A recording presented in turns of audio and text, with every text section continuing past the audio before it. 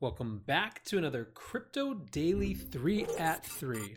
What's going on, guys? It is Friday, October 18th. We're just flying through this month, and we are back with another 3 at 3. So yesterday, for those of you guys who were here, know it was a little bit more of like a video op-ed, you could say, right? We talked a lot about this question of Bitcoin and whether it can be institutionalized without losing its censorship-resistant roots. Basically, it was us digging into a conversation. Today is back to more news. So if you're interested in the news, we got you. So today we're going to talk about first Poloniex leaving Circle, being spun out from Circle and actually leaving the US entirely. Second, we're going to talk about Binance just continuing to tear up the world and introducing this new leverage trading product. And three, we're going to talk about a new report from the Bank of International Settlements, better known as Big Boss Bowser in the world of money, about Bitcoin and more particularly stablecoins like Libra. So let's start with Circle Pay. So classic Friday news dump. We saw one last week. This one was a little less dramatic than last week's everyone leaving Libra, but still kind of a big deal. The block here says, breaking, Circle Pay is spinning out Poloniex, which it purchased for $400 million last year. The new entity will invest $100 million to expand Poloniex, which will no longer serve U.S. customers. So both Circle and Poloniex wrote about this.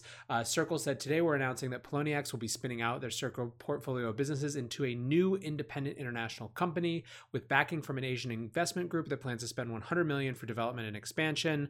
The move provides the Poloniex team with significant new resources and freedom to deliver the product features and marketing strategies needed to be competitive in the global exchange marketplace. Circle remains focused on growing its core crypto financial businesses, including its USDC stablecoin service, crypto brokerage and trading products, and its online fundraising and investment platform Seed Invest. With the spinout, Circle will be winding down operations for US Poloniex customers.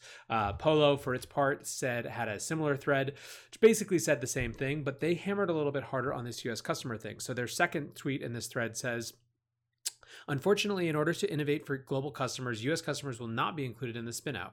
U.S. customers will no longer be able to trade starting November 1st, and they will have it until at least December 15th to withdraw their assets. So mostly right now, people are still just adapting to the news. So Hasu here says, look like Circle has sold Poloniex. The new owners want to invest in global expansion and have closed the exchange for U.S. customers going forward. I asked people what their hot takes were, and Dan McCardle from Masari actually wrote this. He shared something that he wrote a few months ago where he says, land of the free, home of opportunity, not when you try and sign up for global crypto exchanges. U.S. is in company with North Korea, Cuba, Iran, Syria, and Sudan. So these are exchanges that have been blocked or areas that are geo-blocked by exchanges. So there's a couple different takes on this. One is the kind of frustrated take that has to do with the U.S. and its policies with regard to crypto innovation. This, in some ways, feels like another example of companies who are either unclear about the regulations or just think that those regulations don't allow for the type of innovation that befits this industry, who are basically cutting out U.S. customers from that.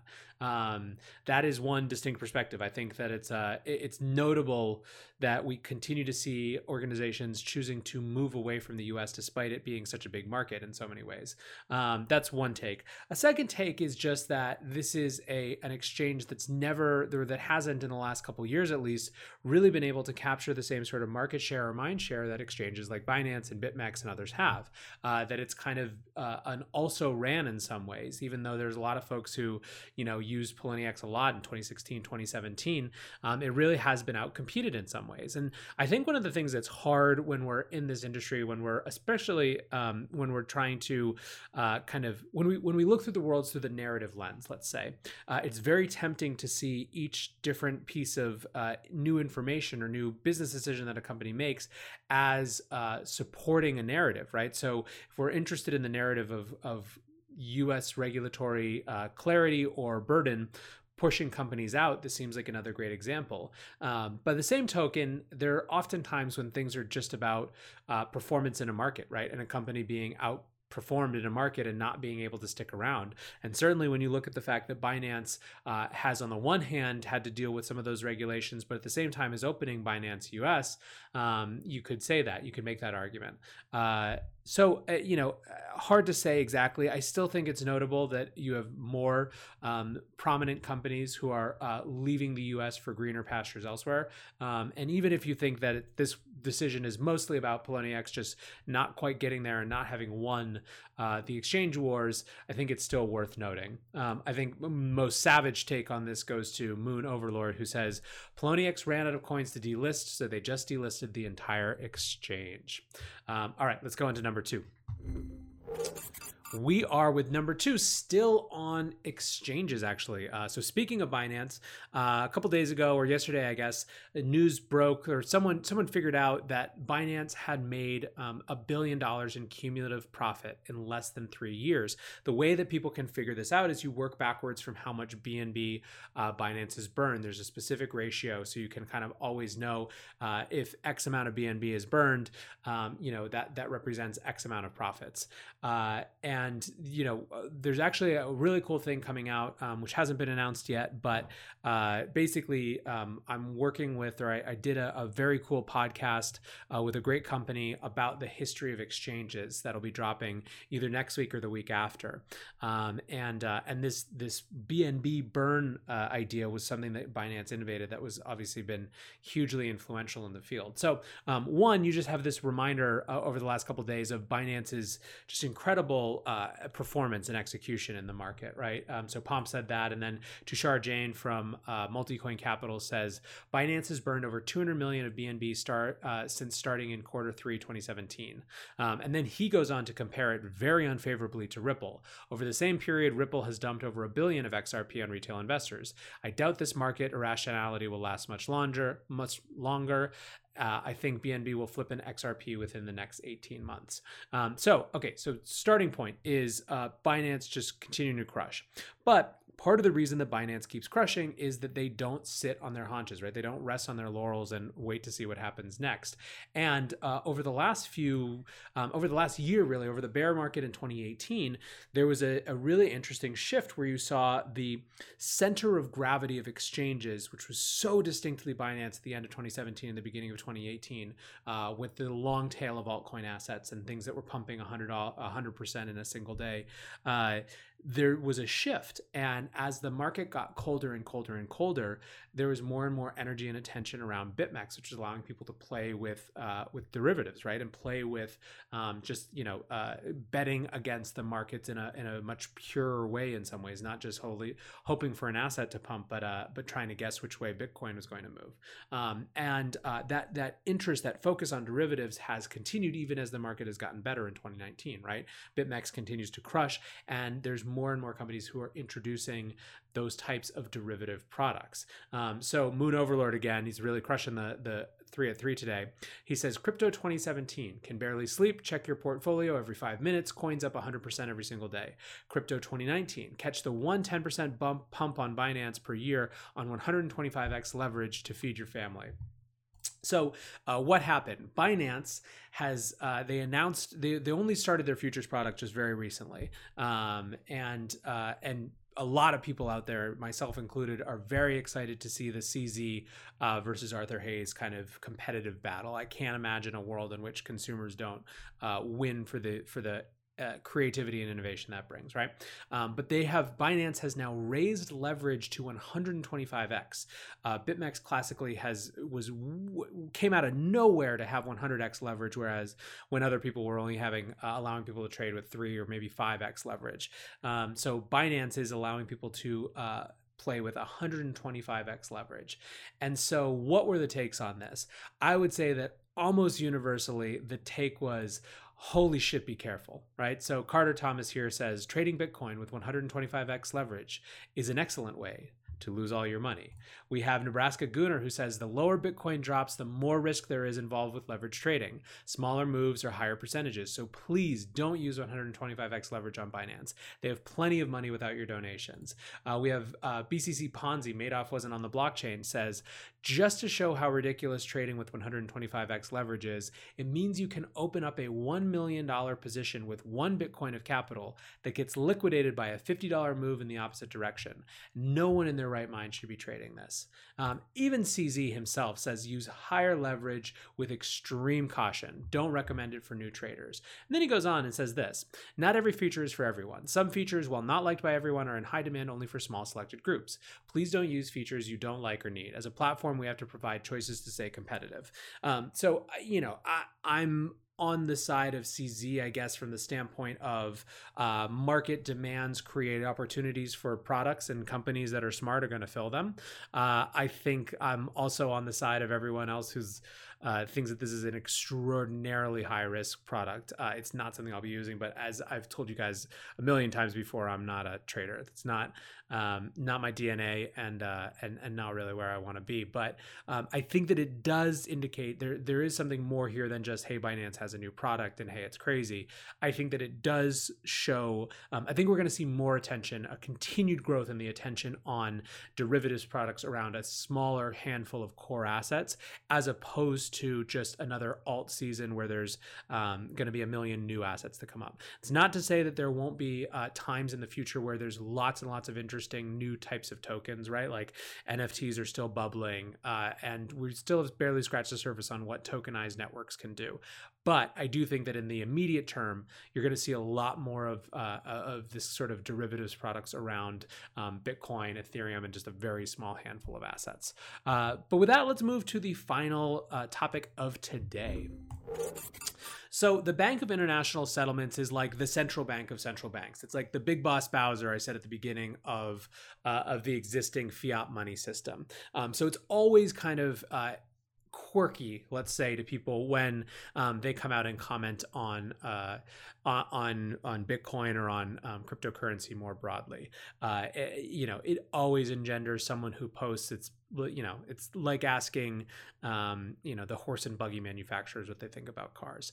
But it is a highly influential organization. It's still extremely central to the existing power structure of money in central banks, and so is worth noting what they're talking about. And they have just released a paper called "Investigating the Impact of Global Stablecoins," and CoinDesk sums it up here. So the way that they summed it up, the headline says, "Bitcoin has failed, but global stablecoins a threat." So let's read the quote about Bitcoin. So, meanwhile, quote, "First generation cryptocurrencies like Bitcoin have suffered from highly volatile prices, limits to scalability, complicated user interfaces, and issues in governance and regulation, among other challenges. Thus, crypto assets have served more as a highly speculative asset class for certain investors and those engaged in illicit activities rather than as a means to make payments."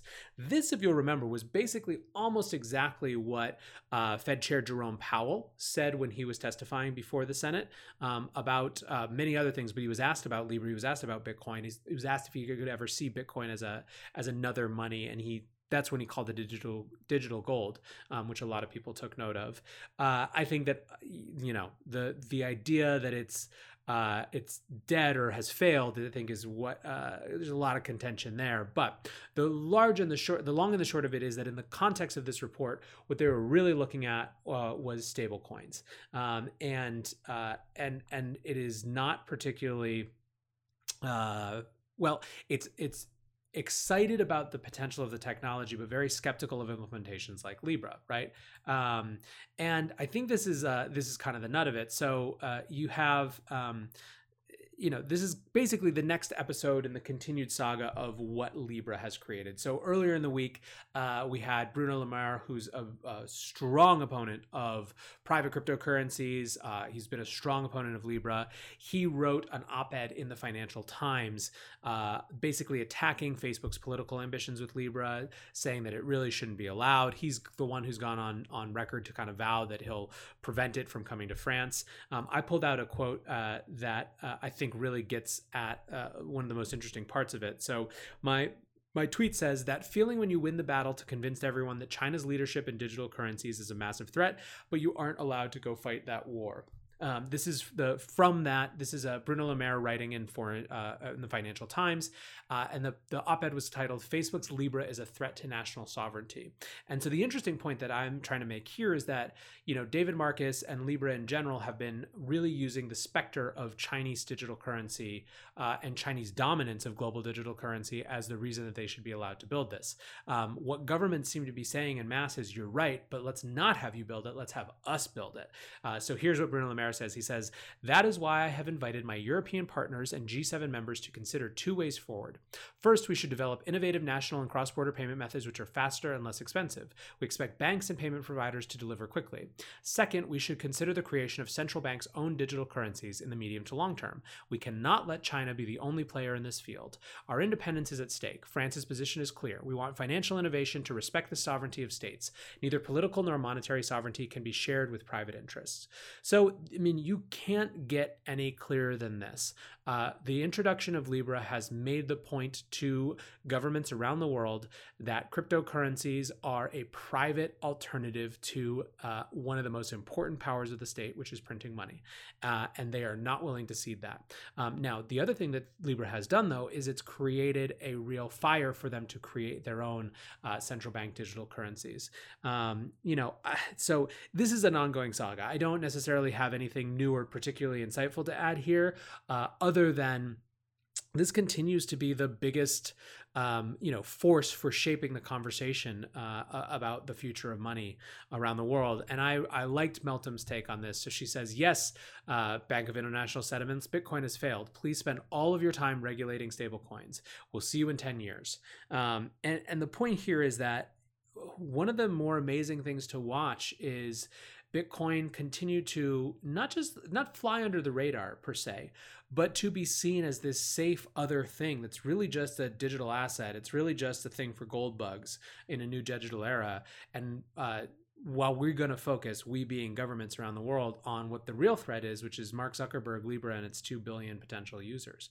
I think that's a good thing for Bitcoin. I think that the heat that would be faced by every on-ramp, every institution, every custody company, every private, traditional, centralized, regulated company that helps people interact with Bitcoin in any significant way, that's who would be on the chopping block if it weren't for this focus on stablecoins. So fascinating times, continues to be interesting. A little bit terrified to end this now. Last week on Friday, there was like 100 announcements at 5 p.m. So who knows? Maybe I'll be back in an hour. But for now, guys, appreciate you watching. Appreciate you listening. Do me a favor, if you like this, the number one thing you can do for me if you're listening to this is give it a 5-star rating on iTunes or wherever you're listening to it. Those are basically how the algos know to pump it. So anyways, guys, thanks for hanging out, and I will see you on Sunday for Long Read Sunday. Check it. Bye.